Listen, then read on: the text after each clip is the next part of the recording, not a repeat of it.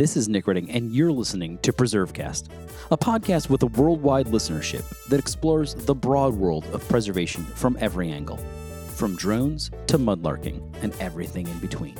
Now, let's get preserving. When Preservation Maryland launched the Campaign for Historic Trades, a national partnership with the National Park Service to accelerate historic trades training in America, we asked our colleagues who we should consider bringing onto our board to help advise us on these complicated issues. Without missing a beat, they said Lisa Sasser, and they were right. Lisa is a positive font of knowledge and someone who used her trowel and hammer to shatter the glass ceiling of trades training, a perfect person to talk to about trades training and the future of historic preservation.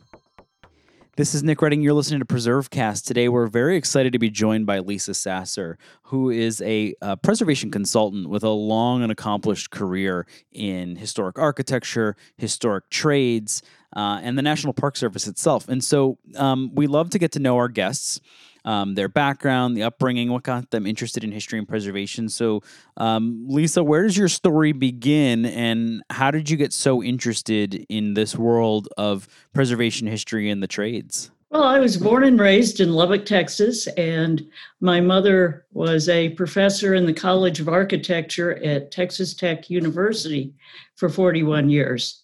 And she was an art and architectural historian, so I kind of grew up immersed in art and art history, architectural history. And I remember playing in the architecture design labs when I was a little kid, and the architecture students were very sweet to me and let me play with their models, and I thought that was really cool. And my father taught art and crafts in a local middle school, and he always encouraged my interest in tools and making things, and put tools in my hand and encouraged me to build things and make things. So I sort of gravitated to that from a very early age. And it was always sort of assumed that I would go into architecture school, which I did. But in the summer of my sophomore year, I got a job working at the Ranching Heritage Center of the Texas Tech University Museum, which was an outdoor living history museum with buildings moved from all over the state of Texas. It represented various periods and styles of Texas ranching architecture. And I became extremely interested in old buildings and the stories they told, and got to witness some of the tradespeople that worked on them, stonemasons and carpenters. So I was really, really taken with that and decided pretty early that I wanted to concentrate on preservation. So, I mean, you got involved in trades and preservation, I don't want to say at the beginning of the modern movement, but certainly early on, right? I mean, you know, the National Historic Preservation Act is passed, and within 10 years or so of that, you're working in the trades field doing some of this kind of work. How many women were engaged at that point? And I suppose, like, what were the challenges you were up against? Was it expected that women could work in trades and do this kind of work? Were there other colleagues that you were working with? For people who, you know, now there's a lot of women in trades work. I mean, not as many as there probably should be, but there still are a lot. But what was it like then? Well, I don't even think it really occurred to anybody that women would work in the trades, or the traditional trades particularly. I know some of the carpenters and stonemasons that I worked around at the Ranching Heritage Center were sort of amused by my interest in what they did, and they sort of humored me, but I don't think anybody imagined that I would envision doing that kind of thing myself. Now, there were some women in architecture and historic preservation, and I really didn't get to know some of them until later, but people like Penny Batchelor at Independence National Park that were tremendously respected and revered figures. But no, it was really not anything that anybody much thought about as far as women working in the trades, at least when I was starting out. How did you go from an interest in trades to, I mean, you know, I don't want to bury the lead here, but I mean, a member of the Timber Framers Guild and all of this experience, and we're going to talk about that. But what was the method of training that you followed? Like, how did you go from an interest in it to actually trained hands that can do the work? Well, when I got out of school, I worked for a while for the Fish and Wildlife Service as an architect. And then in 1979, I got a job with the National Park Service Denver Service Center as a historical architect on the North Atlantic, Mid-Atlantic team. And one of the things that we did was do historic structures documentation, worked on HSRs, documented buildings, did construction documents for preservation projects and some project supervision.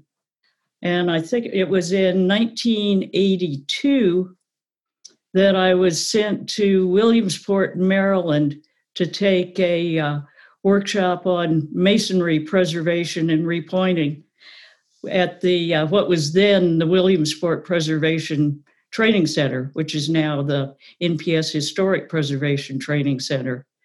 And I was in a class of about 8 or 9 National Park Service historical architects, and we spent 2 weeks repointing masonry on the Piper Barn at Antietam National Battlefield under the tutelage of Jim Askins, the founder of the Williamsport Preservation Training Center.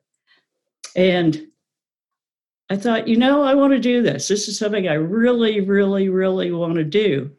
So when I got back to Denver, I called up Askins and I said, "Hey, I want to be in your preservation trades training program."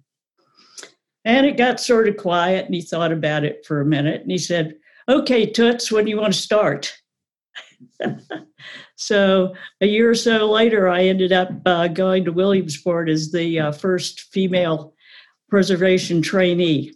And what kind of projects for people who, aren't familiar with, obviously you mentioned the Piper Barn at Antietam, but what kind of historic projects did you work on? Any favorites that you touched when you were at the training center? I'm sure it's hard to kind of parse it out because that kind of work is all over the place and probably impacted dozens, if not hundreds of structures, but anything that you were really proud of or that was a lot of fun to be on? Well, the unique thing about the Historic Preservation Training Center is that they got to do hands-on work on projects all over the country, literally anywhere.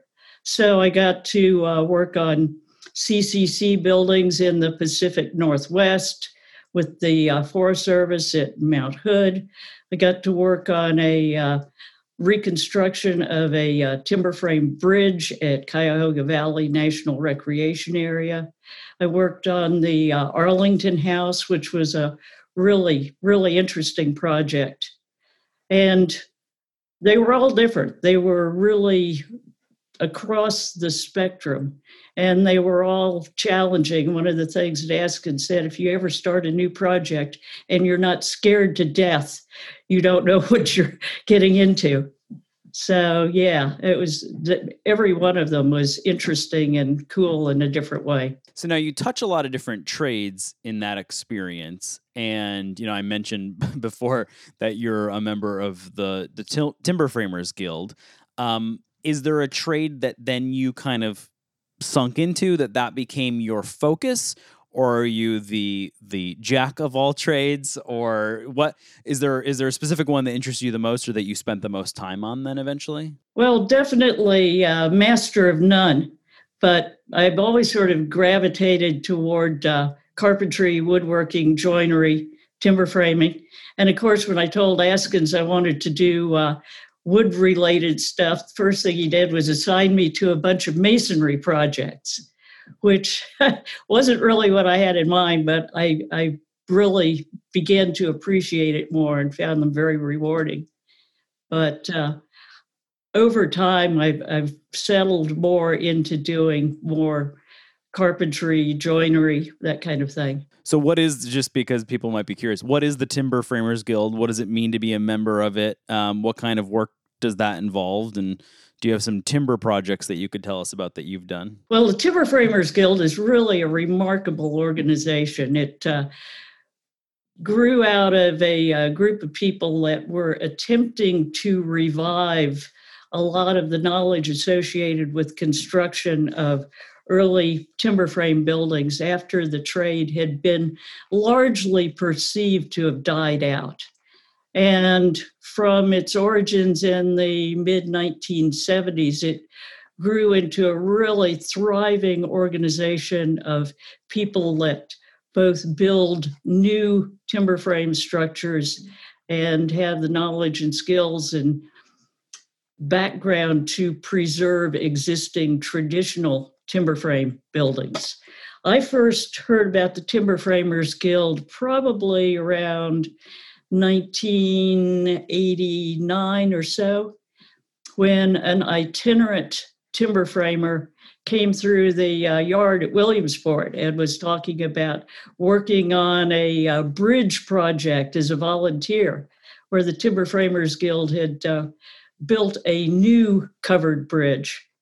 And I thought, boy, that's really exciting stuff. And about the same time, there was a short-lived but really interesting magazine called Design Spirit. And they published an interview with Ed Levin, who was one of the founding members of the Guild and one of its real luminaries. And he talked about timber framing in a way that made me really interested in finding out more. So I ended up joining the Guild and went to a Guild conference in Skamania out in the Columbia River Valley in Washington State in, I think, probably 1994.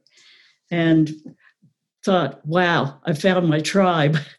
It was just a really amazing experience. So tell us, what kind of timber projects have you worked on? Have you built anything new from timber? And then maybe some projects that you've worked on rehabbing something that really spoke to you, or a historic structure with a lot of merit, I guess, in terms of rehabbing something old that was timber? Well, I worked on the covered bridge at Cuyahoga Valley National Recreation Area, which was a reconstruction of a bridge that had washed away a few years earlier in a flood.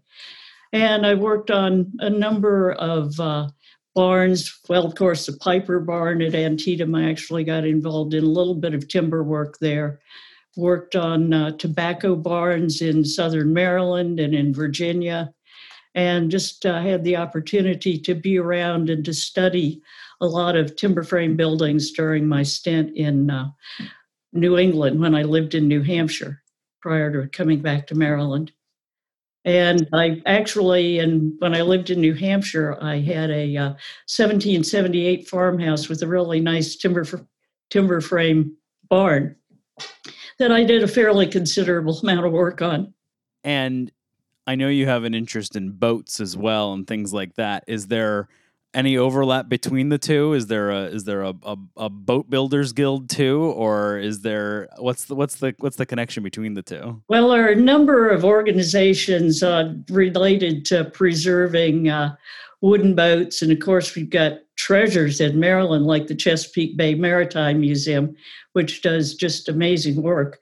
Now, of course, growing up in Lubbock, Texas, I didn't have a whole lot of opportunity to be around boats. So since I moved back to Maryland, living on the Chesapeake Bay, I've sort of fallen into this captivation with wooden boats. And a friend and I spent the last couple of years building a 14-foot skiff, wooden skiff, traditional Chesapeake Bay boat design. So that's been really fun and enlightening project.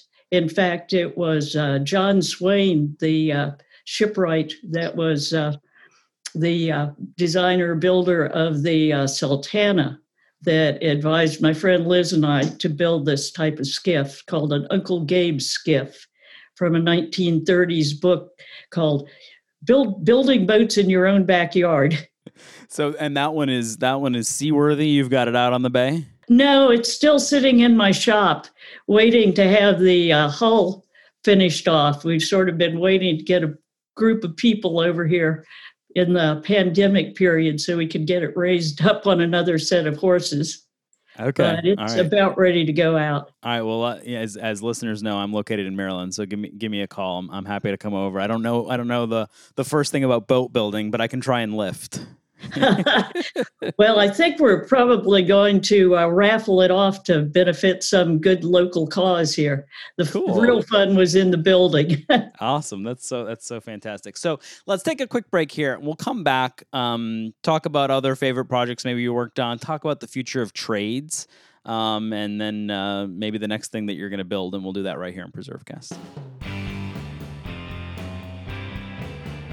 Thank you to Cromwell Valley Park Council for sponsoring today's episode of PreserveCast. Cromwell Valley Park's Lime Kiln Bottom was added to the National Register of Historic Places in 2019. Listeners are encouraged to come visit these unique, restored 18th and 19th century lime kilns and log house, which have been lovingly preserved for future generations. To learn more about this and other historic structures at the park, please visit cromwellvalleypark.org.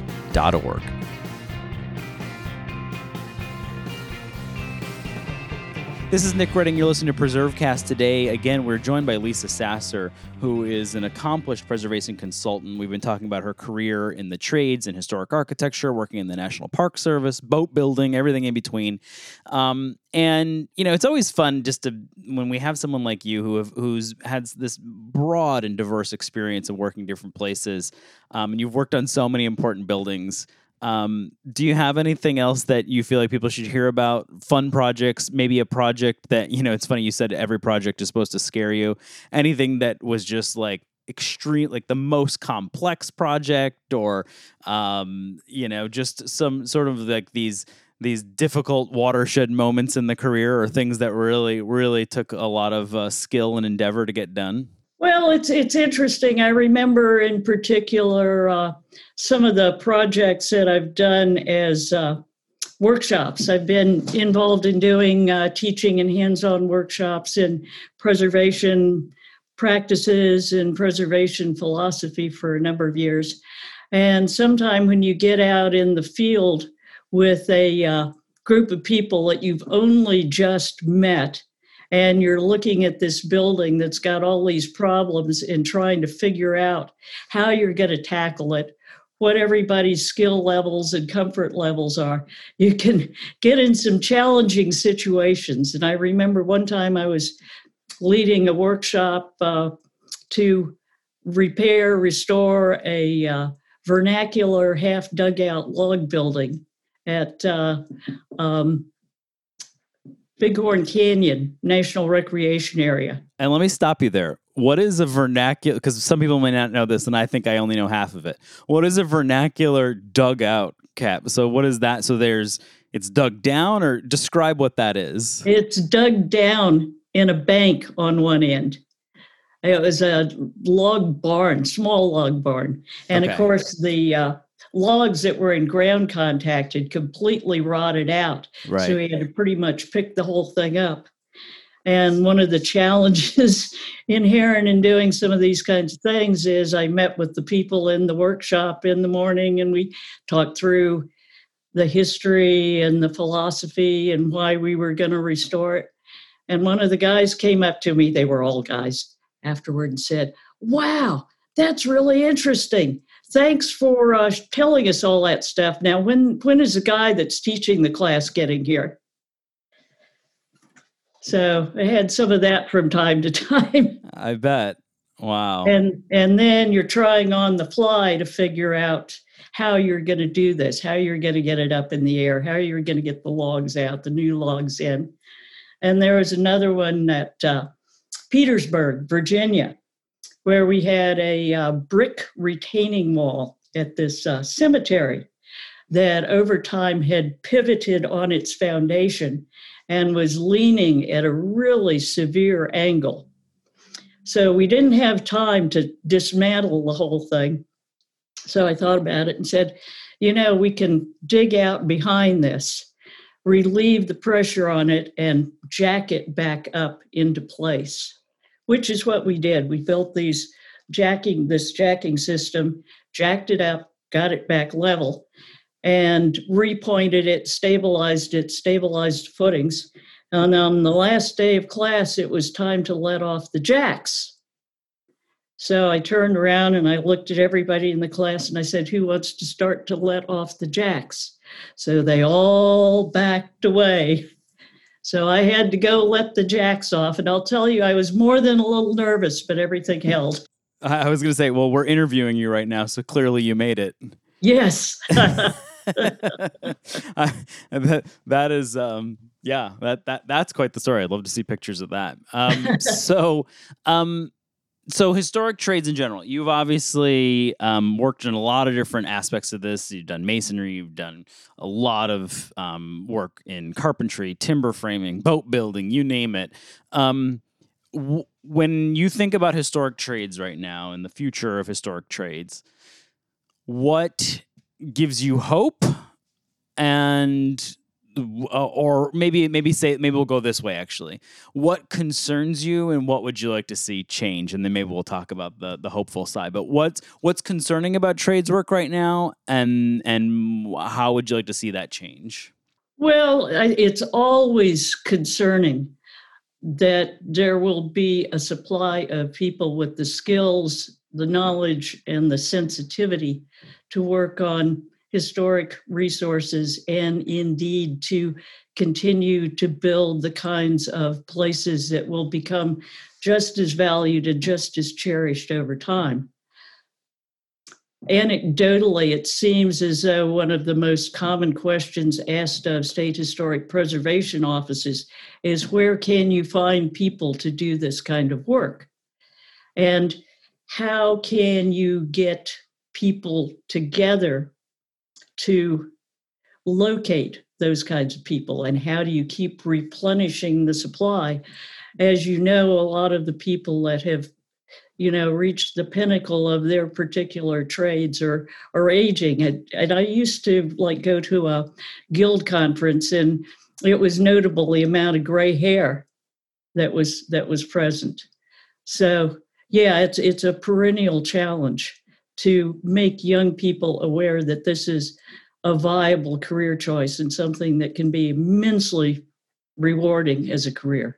Is there any aspect of what you see going on right now that makes you somewhat optimistic? I mean, it's easy for a bunch of tradespeople to get together and wring their hands about the future of trades. I think that's normally like at least one workshop at every trades conference where everyone gets together and wrings their hand about the future. But are there things that you see that make you actually pretty happy or optimistic about where all this is headed? I'm extremely optimistic. And everywhere I go and everywhere I talk to young people, they're excited, they're interested, they're starting to realize that this is something that's really cool and really interesting, and they're looking for opportunities to get hands-on training, to be involved in the trades, to be involved in projects.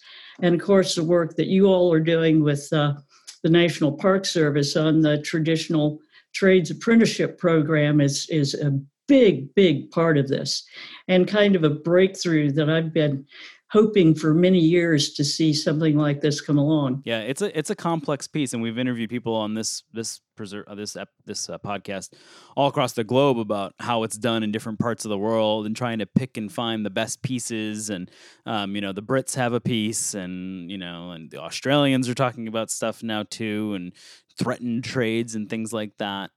So yeah, it's definitely it's something on the horizon, and I think it's also exciting to be able to interview a woman about this, because obviously getting more women in the trades. I mean, you've seen that change. Is that a sort of a hopeful, optimistic piece? There's a lot more women doing this work than there were. Oh, and I love it. When you broke the glass ceiling with your trowel. Well, and it's so exciting. And the level of skill and mastery that's being displayed by a lot of women in the field now is just breathtaking. Somebody like Amy McCauley Harrington at Mount Vernon, and an upcoming episode. Yes, wonderful. glad you didn't even know that, but yeah, we're working on getting her in the field right now, and I think we'll interview her, but she's all about hand tools and no power tools, right? I mean, that's talk about mastery. That's something else. Well, there are really some just outstanding women in the field now. So it's really encouraging and kind of humbling to see just how brilliant some of them are. Yeah. Yeah, and hopefully we get to the point where it's not remarkable because it's just, they're just as commonplace and as respected in the field as anyone else. And I think we're slowly getting there. But I mean, when you look at just trades in general, there's still just not as many women as there probably should be. So there's still work to be done. But you're right. There's just so many good stories out there, and hopefully we can bring more of them here. And you're one of the good stories too. Traditional trades have a slight advantage over the construction trades generically, in that women have found these places where they're particularly respected and valued and really are working at a very visible level. Yeah. Yeah, and as an organization, we just hired a female tradesperson as well to lead our campaign for historic trades, who was running her own. And she is outstanding. I've had the opportunity to get to know her through the Preservation Trades Network over the years, and she's wonderful. Yeah, we're talking about Natalie Henshaw. We'll have to have her on PreserveCast at some point too. She's going to lead a conversation about women in trades, I think, for Women's History Month too, which will be exciting. So, speaking of exciting things, what are the projects on the horizon? I know you're always fiddling with something. You can't keep your hands still. You got to shop. I'm sure COVID has given you a lot of time to whittle things down. So what are you building a yacht? Are you building another house? What do you have cooking in the workshop? Well, a couple of things I'm excited about. Hopefully in 2021 and onward, we'll be able to get back to in-person teaching for some of the workshops that I've been involved with, the Vanishing Treasures program and the Guiding Principles for Field-Based Historic Preservation. So we've been doing some offline work to up the curriculum game a little bit on that and bring in some really exciting new people into the teaching cadre. But locally, I've got a cool project coming up here. Right here in Rock Hall, there is a ark boat awaiting salvage and restoration. And for those who don't know what an ark boat is, it is a Chesapeake Bay, sort of a floating, kind of like a houseboat that was used by the watermen up until the 1950s, when they would tow these sort of scows with a little cabin on top up the creeks, and they would moor them there or pull them up on dry land for the duration of the fishing season.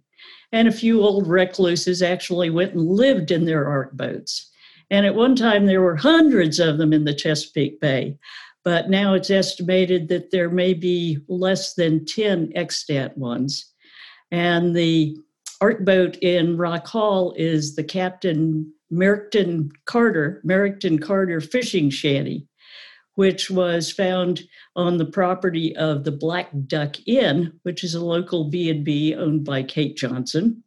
So Kate allowed the town to move and restore the ark boat back in the 1990s, but it's since fallen into major disrepair again. And she's entered into an agreement with the town under which she will regain custody of the ark boat, and I will be working with a team of people to restore that within the Secretary of Interior standards and get it back on view and once again available to be appreciated by visitors and Rock Hall residents. That is very cool. That's going to be fun. Definitely have to chronicle that and come out and see that in progress. That sounds really neat. And are you going to spend any time you're going to spend a night on it once it's done, just to see what it's like to live in the old ark boat? That might be fun. In fact, we've talked about this as much in the way that people are doing B&Bs with old Airstream campers and the like. It would be really fun to have a little flotilla of ark boats and people could come spend the night in. There you go. I think people would be into it. I'm sure there's some people listening that would come and do that. If people want to find out more about you, they want to hire you to do something, they need a trainer, they need their ark boat restored, how can they get in touch? Well, I hate to say that my website is woefully out of date and like the cobbler's children having no shoes. I've never got around to updating it, but I'm easily reachable through Facebook, Twitter, Instagram, and all of those kinds of things. And they can just find you at Lisa Sasser? That's correct. All right, cool. And this is normally the most difficult question, and I'm sure it'll be difficult for you given your career, but what is your favorite historic site or place? Wow, that's a hard one. Having had the good fortune of traveling so much to so many remarkable places, I think that I find that right now the Chesapeake Bay has just completely captivated me with its natural beauty and history, and that it's just such a really cool place to be. Well, you can't go wrong with the Chesapeake Bay. Fantastic answer, and such a fun interview to be able to hear from you, learn from you, and we'll have to have you back on as the ARC project gets underway. I think people will be interested in that. I'll keep you posted, and it's been great talking with you, Nick. All right, thanks, Lisa. Thanks for listening to PreserveCast. To dig deeper into this episode's story, head over to preservecast.org for show notes and our collection of previous episodes. PreserveCast would like to thank McDo Preservation LLC for sponsoring today's episode. McDo specializes in program development and evaluation, long-range planning, and capacity building for nonprofit and government clients. To learn more about McDo's data and community-driven approach and commitment to equity, visit mcdou.com. That's MCDOUX.com. Don't forget to engage with this podcast by subscribing, commenting, and leaving a review. Follow along on Instagram, Twitter, and Facebook at PreserveCast for even more. PreserveCast is currently recorded in Walkersville, Maryland, and sponsored by the 1772 Foundation, and powered by Preservation Maryland. Thanks for listening, and keep on preserving.